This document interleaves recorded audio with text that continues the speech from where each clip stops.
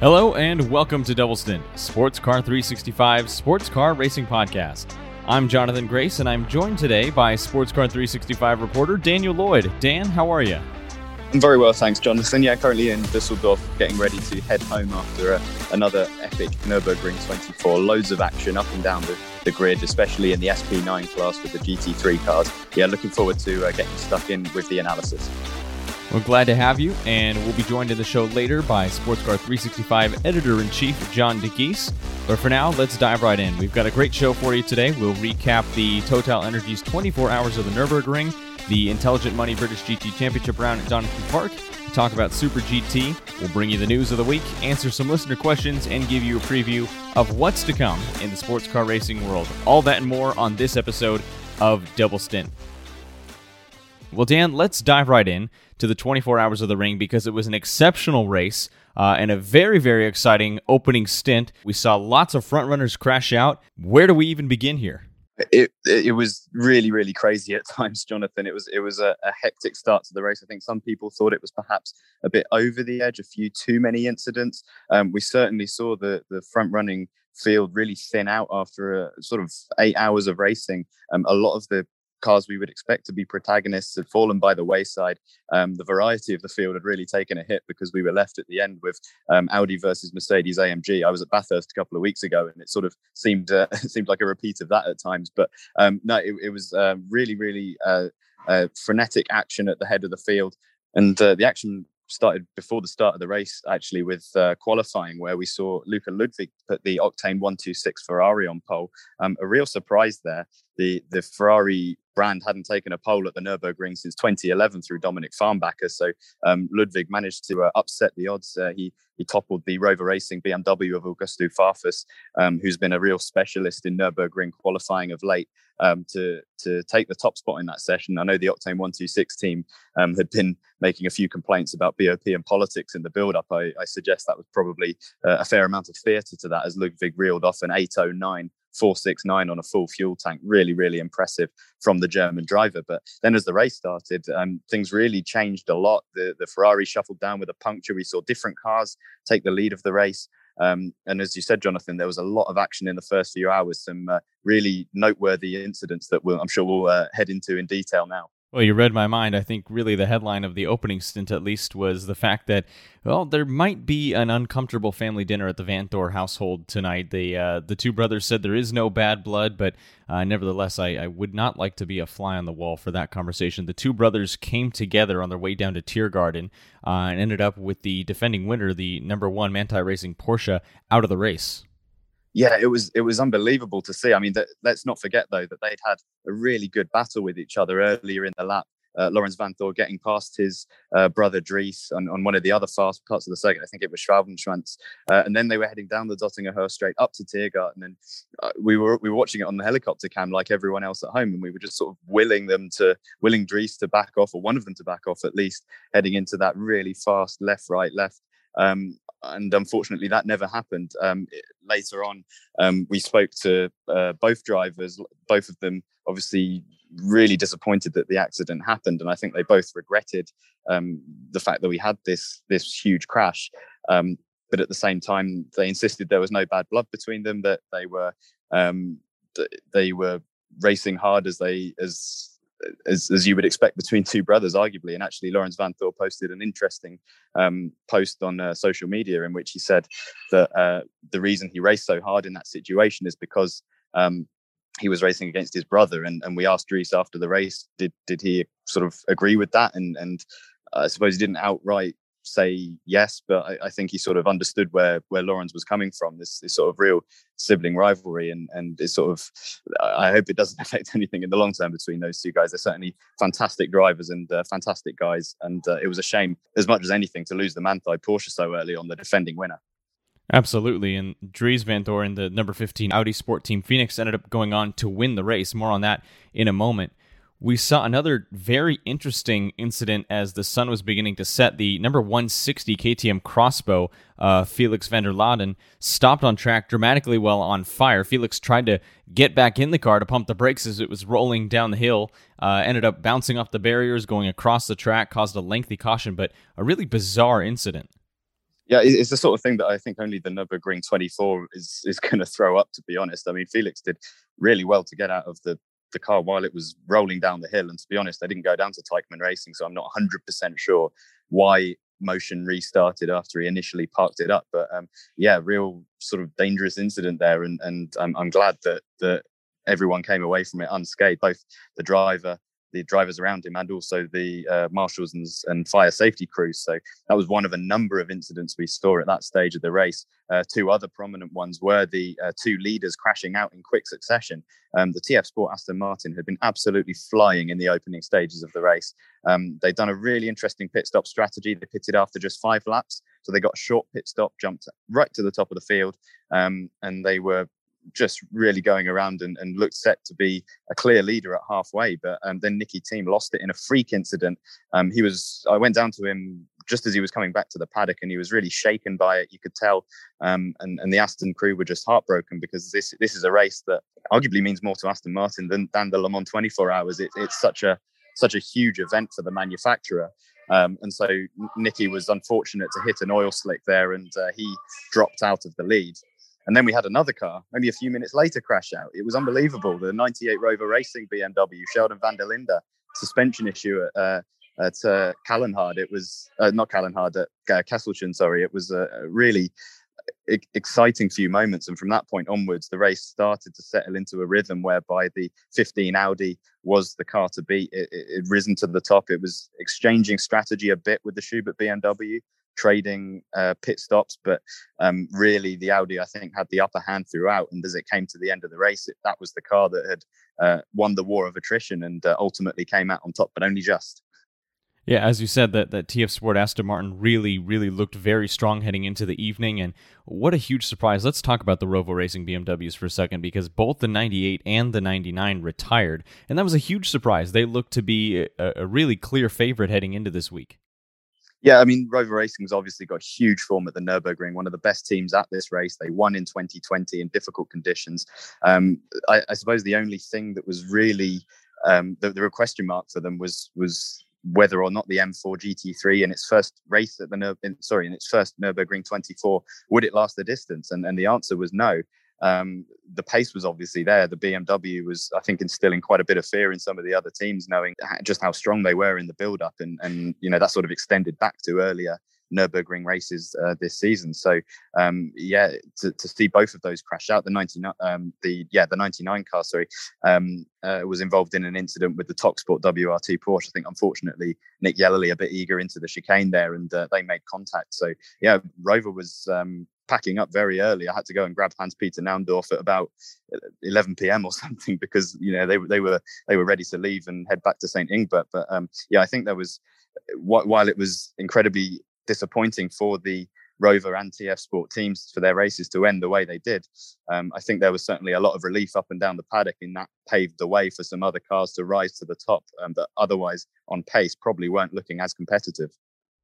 Absolutely. And after those, very interesting 8th-hour collisions in the evening, we saw lots of early morning mistakes on the Grand Prix circuit, which was really strange to see that amount of offs and spins and barrier touches on that one section of the track. Yeah, it was. We were wondering past sunrise and into the sort of heading towards mid-morning, when were we going to get some adverse weather at the Nürburgring? I mean, we've become used to it the last couple of years with those red flagged additions, but we hadn't seen any rain at all during the night, which was a real treat, to be honest. But then the weather did play its hand later in the race. As you said, Jonathan, the damp conditions were really difficult, and we saw plenty of drivers on slick tyres struggling. And that's sort of where the race ended up being won. Gatsby Performance, with its number 3 Mercedes, they got right onto the tail of the 15 Phoenix Audi. Fabian Schiller putting in a really good stint after a great double from Adam Christodoulou as well to bring the gap down. Schiller was right on the tail of Dries van Thor and was probably hoping to make a pass, but then he had to make a pit stop. And but the problem was, and you can read the full reason for the strategic mismatch here on Sportscar 365 in a story we did, but the fact that GetSpeed had to pit one lap earlier than Phoenix throughout the entire race lasted all the way up until these crucial pit stops, where Phoenix were the first ones to pit, and therefore, as the rain was changeable in difficult conditions, they had to decide and gamble on what tyres to pick. They decided to continue on slicks. It wasn't the right call, they acknowledged. One lap later, Phoenix came around. They'd seen that Maxi Goetze had perhaps a bit of a tough outlap, so they put these sort of drying wet, these cut slick, let's call it intermediary compound tyres onto the Audi, and that sort of ended up ensuring the 50 or so second gap that would last until the finish. So it was really just one decision here or there was enough to win the race, I think. And GetSpeed certainly had the pace to challenge the Audi, and could have been a very different story with a very different car on top if the weather had been different. Absolutely. The number 3 Mercedes-AMG team GetSpeed had to settle for second. The sister car, the number 4, finished third, but top honors went to that number 15 Audi Sport Team Phoenix Audi R8 LMS Evo 2 entry. It was their 6th win. Their last was in 2019. Audi now sits, I believe, third all-time in N24 wins, overtaking Ford. Yeah, that's right. They've still got a way to go to match BMW and Porsche, but Audi, particularly in the GT3 era, have been so strong at this race, and Phoenix Racing in particular, they've accrued 5 wins with Audi now and another one with Porsche in the earlier days of the race. So it's sort of the old adage of this race is that it all comes down to experience, and teams that know how to win this race will repeatedly do so. You see teams like TF Sport coming in with the Aston Martin. Yes, they were quick, but they only had one car, and it was the team's first race, and there were all sorts of things that sort of play against you in a race like this when staying power is really the trait that you need to have in droves. And Phoenix, with that lineup and that car, there wasn't really anything stopping them today. They nearly ruined it for themselves, though, with the penalty at the end. Full explanation of which is on Sportscar 365. But the subsequent penalty that was handed out 3 hours after the race, and a fine, was nothing to take away from the fact that they had won the race strategically. And I think that was understood by the stewards as well. They deemed that there was no competitive advantage for Kelvin van der Linde accidentally having the engine on during refueling at his final pit stop. So at the end of the day, it was a breathe-in moment at the line, and the celebrations had to be delayed until halfway around the Grand Prix lap on the warm down. But at the end of the day, Phoenix Racing was the best team at the Nürburgring 24. Well, absolutely. And I think you can forgive van der Linde. He had quite a busy 24 hours. He was pulling double duty and actually crashed out of the number 5 sister car. Yeah, it's pretty rare to see a driver crash from the race and then go on to take the checkered flag to win it. I mean, Kelvin was pretty open actually after the race about how he'd sort of feared getting back into the 15 car, having had that accident, and he was having to sort of banish the fear of crashing out of the Nürburgring 24. There's a real shock that comes with it, and he had to brush that aside and sort of really show a bit of mental fortitude to get the 15, to sort of recalibrate his mind, get onto the 15 car strategy and go and deliver the win. Moreover, with this potential penalty hanging over him in the final stint, he was really pushing. He was told to extend the gap to a minute. Unfortunately for him, he didn't quite do it. But on the other hand, fortunately, the penalty that came 3 hours after the race was inconsequential. But yeah, Kelvin, real up and down race. And he said, that's the life of a GT3 driver. We do 25 races a year. The emotions never plateau. It's either you're winning one week or you're zero the next. So it's not an easy life, but I don't think he'd have it any other way.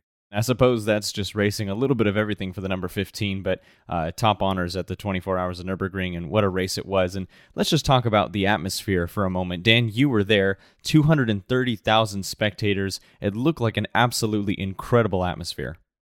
Oh, it was a party. Yeah, really, really great. Just bodies everywhere. You could barely move.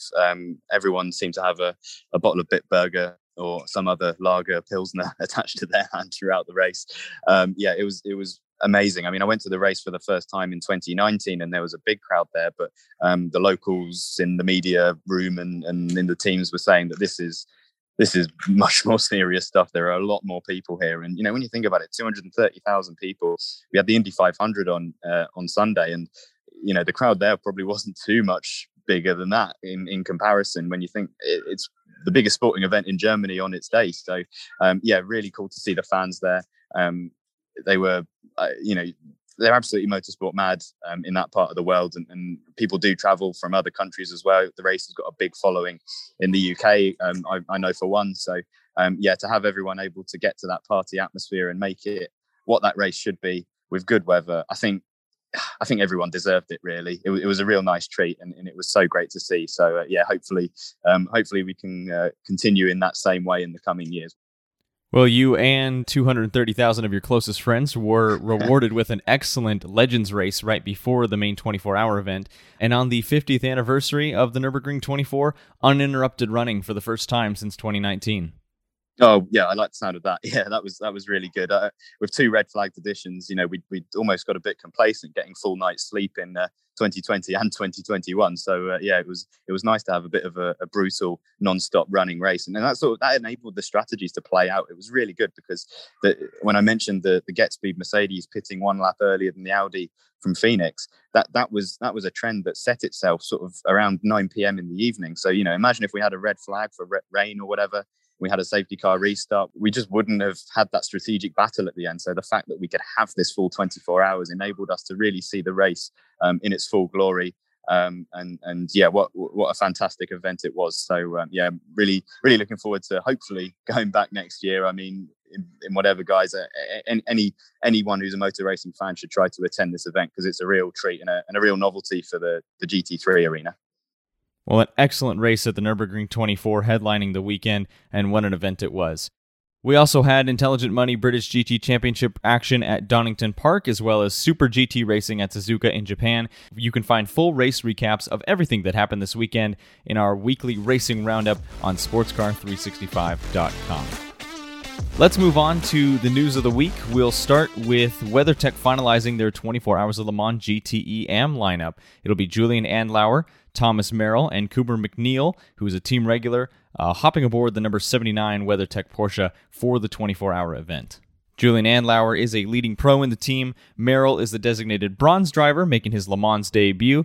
We're looking forward to seeing that. And as we said, Cooper McNeil entering his 8th Le Mans 24 Hours. There will be a packed LM GTE AM list this year, and we're certainly looking forward to all the action on track.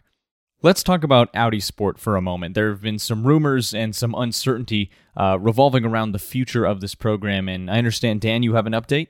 Yes, I did. Yeah, our reporter Davey Overmars spoke to head of Audi Sport Customer Racing, Chris Renke, during the Nürburgring 24 weekend to address a bit of speculation that's been coming out about the manufacturer's long-term future. Essentially, Renke said that the short-term future at least is secured because they've just released the R8 LMS GT3 Evo 2, and he says that that's good all the way through for a 3-year homologation period. So that essentially gives us next year and the year after in Audi Sport's support of GT3 racing. So that's the sort of that's the crux of it. The problem is that Audi with the R8, there's not really a successor going on there, and unless you look towards the electric vehicle side. So that's sort of a big thing that's playing into Audi Sport's long-term future. And Renke is certainly aware of that. He's noted that the electric GT championship from the FIA could be of interest to them in the future. He said that eventually Audi should enter the series. So lots of things at play, but it seems as though the bottom line is that Audi Sport is, for the next couple of years at the very least, here to stay in GT3 racing, which would obviously be good news. We will have to see how developments go. I know there's been a lot of difficult stories, I think, going around the Audi camp recently. There was the issue of Land Motorsport not contesting the Nürburgring 24. There's also been the Audi LMDH program going up in the air with resulting in WRT looking at other manufacturers for its prototype program. So lots of things on the table at Audi, and it's clearly not the most stable time there, but Renke has affirmed the future, and you can read all of his comments on Sportscar 365. Well, we now know what engine BMW will be using in its LMDH entry. It's a turbo hybrid V8. Yeah, it's got to be a hybrid based on the LMDH regulations, but the V8 bit is the one that we want to know. It's based on the P66 DTM engine, so that's not the one that was in the most recent turbocharged generation of DTM cars, but it's the one before that. So it's essentially a 10-year-old base engine, but BMW is doing all sorts of work to bring it up to speed. Andreas Roos confirmed what we thought we already know from a recent documentary video in which the engine was sort of shown on bench testing. He said, yes, it's based on the P66 engine. We're doing all sorts of work to uprate it, to get it to the desired power level. Adding a turbocharger to it is one of the options. So BMW hard at work. They've been doing lots of dyno testing. They say they've tested the integrated engine and hybrid system together on a dyno rig, which is interesting, and that the full hybrid system will be operational from the first track test.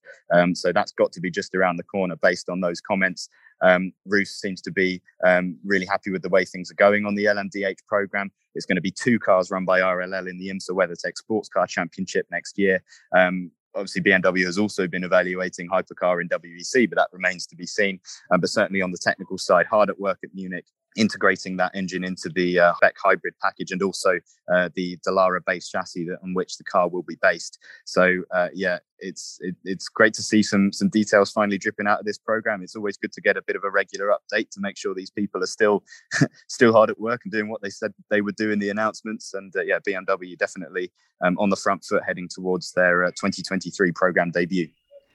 Well, it's always got to be a huge challenge for a manufacturer, even one as large as BMW, to create an engine for a specific category that's not exactly proprietary. So we've seen some manufacturers try to create a brand new engine. We've seen some manufacturers, like BMW in this case, use what they've already got in the parts bin, and it sounds like they're using some old parts, developing some newer parts, even some Formula One technology coming on board. And it certainly will be exciting to see what BMW brings to the table. Yeah, definitely. And Roos said that they looked at the performance curves. They looked at other motorsport engines in their portfolio, including the M8 GTE engine, which could have made a return. But no, they ultimately settled on the P66 DTM unit, the 4-litre V8, as the base, and therefore they're happy with the performance that it's going to provide in order to get them to that stage. That sort of 500 kilowatt limit is the goal, really. So yeah, it's good to hear the details, and I'm sure we'll hear more about the testing and the development and the sort of handling of the BMW LMDH car as it gets further developed. And track testing can't be too far away, so keep your eyes peeled for that one. Speaking of track testing, Toyota has headed to Spa for a pre-Le Mans shakedown of their GR010 hypercars. The 2-day shakedown will include Mike Conway and Sebastian Buemi taking the wheel. This is generally pretty routine for Toyota. Headed up to the big 24-hour event, Toyota is looking for their 5th straight overall Le Mans win. And as we know, they were kind of battling some hybrid unit gremlins at Spa, so certainly it'll be good to get back on track at the same location to try to iron those things out before the big race. Oh, absolutely. Yeah. If there's a place where you're going to do a shakedown, it's the best place to do it is where you've most recently had issues. So couldn't have been more fortuitous there for Toyota. They're only based a few miles down the road in Cologne, so they were able to truck everything over. The Le Mans paddock is setting up nicely at the moment. So they did that shakedown. A few other teams are out testing at Aragon, I believe. I think Ferrari took their GTE Pro cars down there, as well as some LMP2 teams. So the Le Mans fever is slowly starting to seep in, and people are getting a bit excited. The scene will be set very soon for some test day action this weekend. Looking forward to that one as always. Well, we just had one excellent 24-hour event this weekend. I'm already itching for another one, so we'll see what Le Mans brings in a couple weeks. Nelson Piquet Jr. will return in LMP2 with United Autosport. He will drive in the European Le Mans Series in a Pro-Am entry for the 2023 season. He'll be paired with former Bentley factory driver Andy Merrick, as well as bronze-rated driver Daniel Schneider. He is currently driving in the Lamborghini Super Trofeo North American Series with ANSA Motorsport, where he recently picked up a win in NOLA. We'll be excited to see the former F1 driver back on track in LMP2. Aston Martin has named its candidates for the 2023 Academy Driver Prize. 22 Aston Martin young drivers will be assessed throughout the year, announcing a standout who will receive factory backing. All but one of the 22 drivers named are currently driving Aston Martin Vantage GT4s. Theo Nieuwet is driving a Vantage GT3 in Fanatec GT World Challenge America, powered by AWS. And we actually saw Josh Miller and Jamie Day on track this weekend in the Intelligent Money British GT Championship. Well, we'd like to thank Dan Lloyd for taking the time to join us. We know you're about to hop on a flight to head back from Germany, so we wish you safe travels. Thanks so much for joining us today. Thanks, Jonathan. Wishing you all the best too, and looking forward to Le Mans just around the corner. And with this, we'll bring in Sports Car 365's editor-in-chief, John DeGeese. John, how was your weekend? It was pretty good. How about yourself? That was great. Lots of great action on track, an excellent Nürburgring 24, and action really all around the racing world, so it was a great weekend. Let's move into answering some listener questions.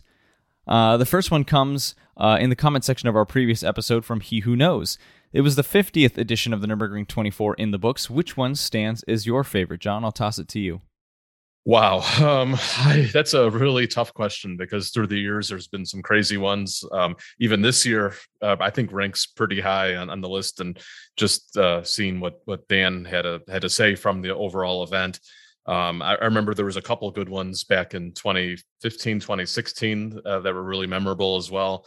I couldn't say a specific year. It's a crazy race, like Dan said, lots of fans, and it was good this year to sort of see it go back to somewhat normalcy in this COVID world. So I can't name a specific edition, but they're all pretty memorable in their own right.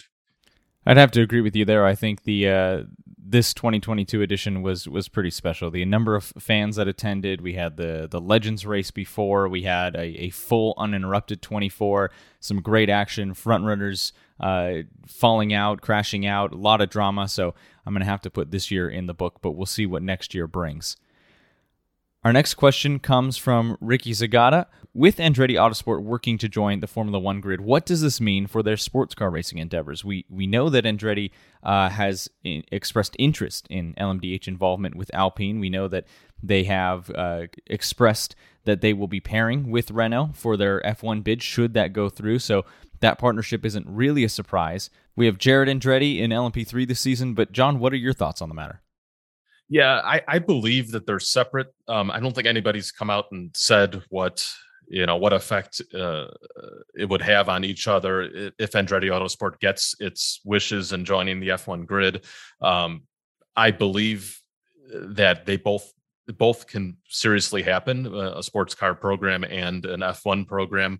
Like you said, Jonathan, they're in talks with the Renault group for F1, and there has been, confirmation that they're evaluating a potential Alpine LMDH. That comes with a lot of caveats because Alpine is not able to run in the U.S. in the WeatherTech Championship because they don't sell cars here. That car could potentially be rebadged as a Nissan, but then Nissan would have to come up with the financial requirements to race in IMSA. So I know that Andretti Autosport had been looking at other LMDH manufacturers, including Audi. That program's on hold, most likely canceled altogether. Porsche's come out and said that there's going to be a maximum of 2 customer cars in the WeatherTech Championship starting next year. That could potentially be of interest for Andretti. So we'll have to wait and see. I think that there's a lot of possibilities right now, but to be frank, I think that their first objective is to secure their F1 grid space, and based on what I've seen in media there, that's quite a tall order. So we'll have to wait and see how all that develops.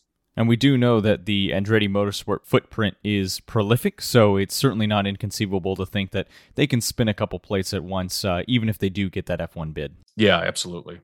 Our next couple of questions come compliments of the hashtag AskDoubleStint on Twitter. Our first one from Johnny Hawksware1.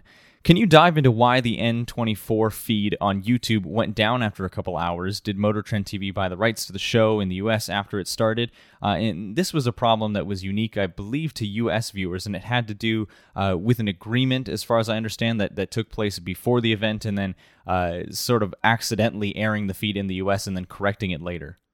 Yeah, that's the understanding I had as well. Motor Trend typically broadcasts this race. I think it was geo-blocked last year, as far as I remember, as well. The free live stream, that is, and it was actually a mistake that it was actually unblocked for the first 4 hours, and I know that caused a lot of consternation amongst U.S. viewers, and that's a shame that it happened that way. But for this kind of situation, much like the WEC, Motor Trend has exclusivity in the U.S. market. So my suggestion is to subscribe to Motor Trend. You get a lot of racing action on that app service. I think it's only $5 a month, even cheaper for a yearly plan.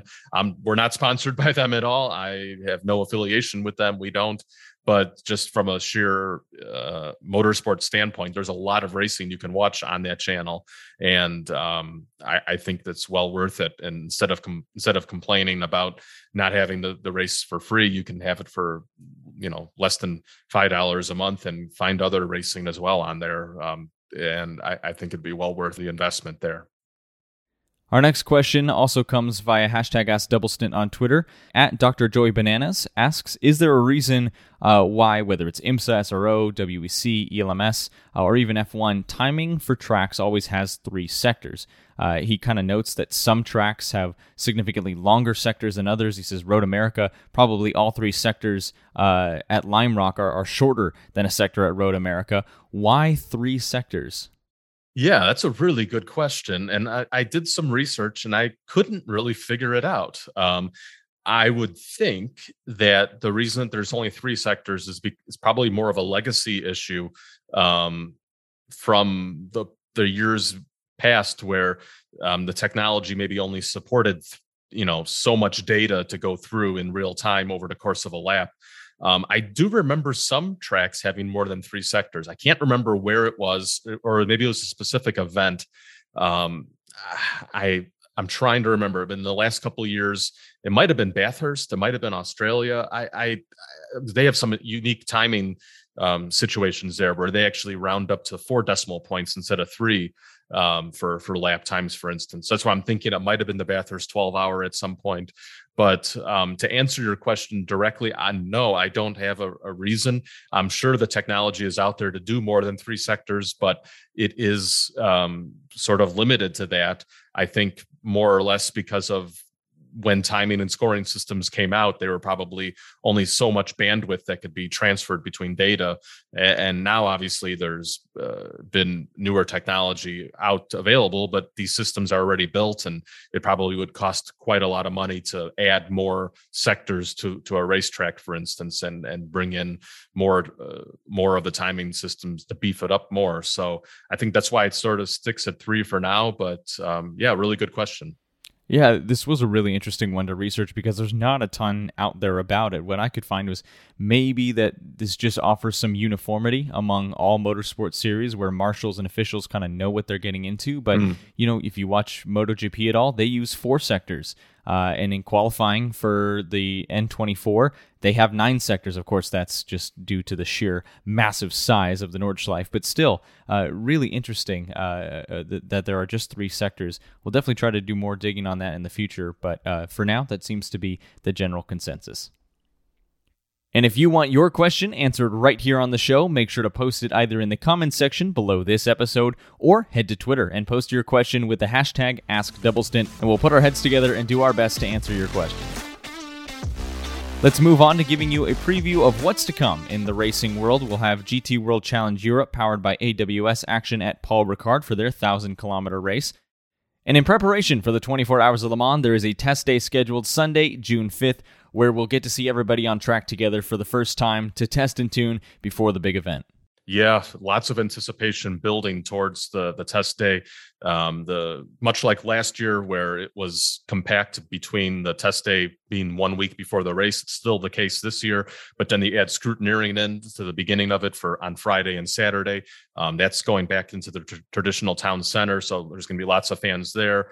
The test day is going to be as important as any other year, I would think, with all 62 cars out on track. We might not see every single driver. They're not all required. Platinum rated drivers are exempt, and we have a bunch of drivers coming from the Detroit IMSA WeatherTech Sports Car Championship race, which we'll talk about in a minute here. But that race is actually a little later in the day this year, which makes it a little difficult for drivers to head over to France for the test day. We'll see how many make it over, but nonetheless, a big importance around the test day. Again, little time for crews to work on the cars between that and the official start of on-track action with free practice on Wednesday of next week. So lots of teams are going to have to keep an eye on their cars, make sure they don't push too much, because if you end up binning the car and needing a new chassis, it's going to be a bit of a race against time to get on track for Wednesday's free practice sessions. So Dan Lloyd and Davey will be on grounds for us at Le Mans this coming weekend. I'll be joining them the following Monday after getting wrapped up with the Detroit IMSA weekend. So I'm looking forward to all the action there. Well, you mentioned IMSA. IMSA in the series is headed to Belle Isle in Detroit for their round there, the last round on the island before they head to the street circuit. In Detroit, Cadillac will have to contend with its third consecutive BOP adjustment, adding 15 kilograms to the overall weight. 960 kilograms, the heaviest it's been all season. The Acuras, meanwhile, have been unchanged since Long Beach, 40 kilos down at 920. The other BOP change comes for the BMW M4 GT3s, adding 10 kilos as well for the Mid-Ohio winning manufacturer with Turner Motorsports. Yeah, it's an interesting game going on. I wouldn't say game. It's an interesting sequence of events for the Cadillac. It started with, like you said, 15 kilos less at the most recent race at Mid-Ohio. It had 10 kilos more at the previous round at Laguna Seca. So it's been fluctuating quite a bit in the last couple of races. And we haven't seen that much in the DPI ranks. The BOP had been really stable for quite a long time. And we've seen this tinkering with the weights almost since the start of the year. The Acura had a 10 kilo weight break that it's sustained through these races. I think that came prior to Long Beach. Then we thought things were going to be somewhat stable, but then the Cadillac's gone back and forth. Obviously, IMSA is trying to do its best it can to balance things out, and we'll have to see how it affects things this weekend. The Cadillac is definitely a favorite on the street course just because of its bumpy nature. Belle Isle is a traditionally bumpy track, and the Acura is not as suited as well there on the tight confines where torque it really plays into its measure, both in the engine performance and also drivability. The Orica based chassis for the Acura is best on natural terrain road courses like we've seen in the last couple of races where it's been quite dominant there. So we'll have to wait and see what happens, but have to sort of trust in IMSA for their BOP changes. The same goes for the GTD ranks with the BMW getting a bit of a weight increase. It shouldn't. It ended up winning the Mid-Ohio race with Turner Motorsport. That was after a post-race a DQ for the Inception Racing McLaren.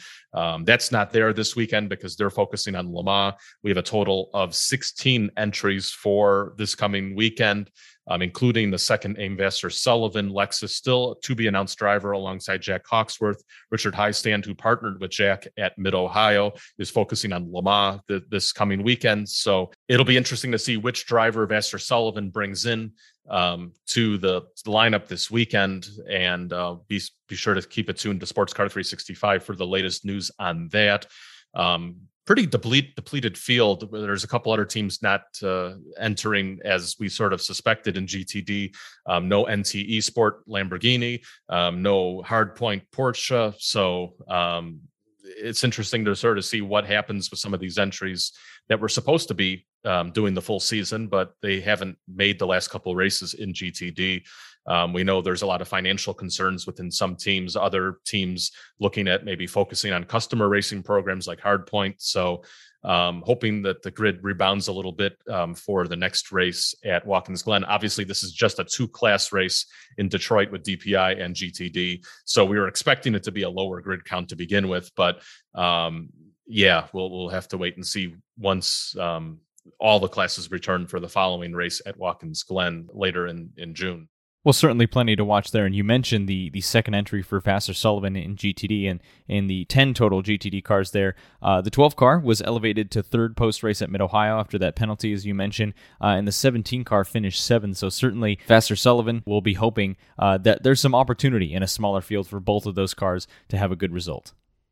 Yeah, and they were probably expecting a little better of a result at Mid-Ohio. That's probably their most successful track in terms of results in the past. And like you said, ended up getting a podium with the 12 car, but I'm sure they're looking for a little bit better results in Detroit this coming weekend. Absolutely, and you know how fast the Cadillacs looked at Long Beach, that first to last in class to back to first, amazing recovery drive for Bourdais, so we know they have plenty of pace, even maybe with the 15-kilogram weight added, so certainly will be an interesting one to watch at Detroit.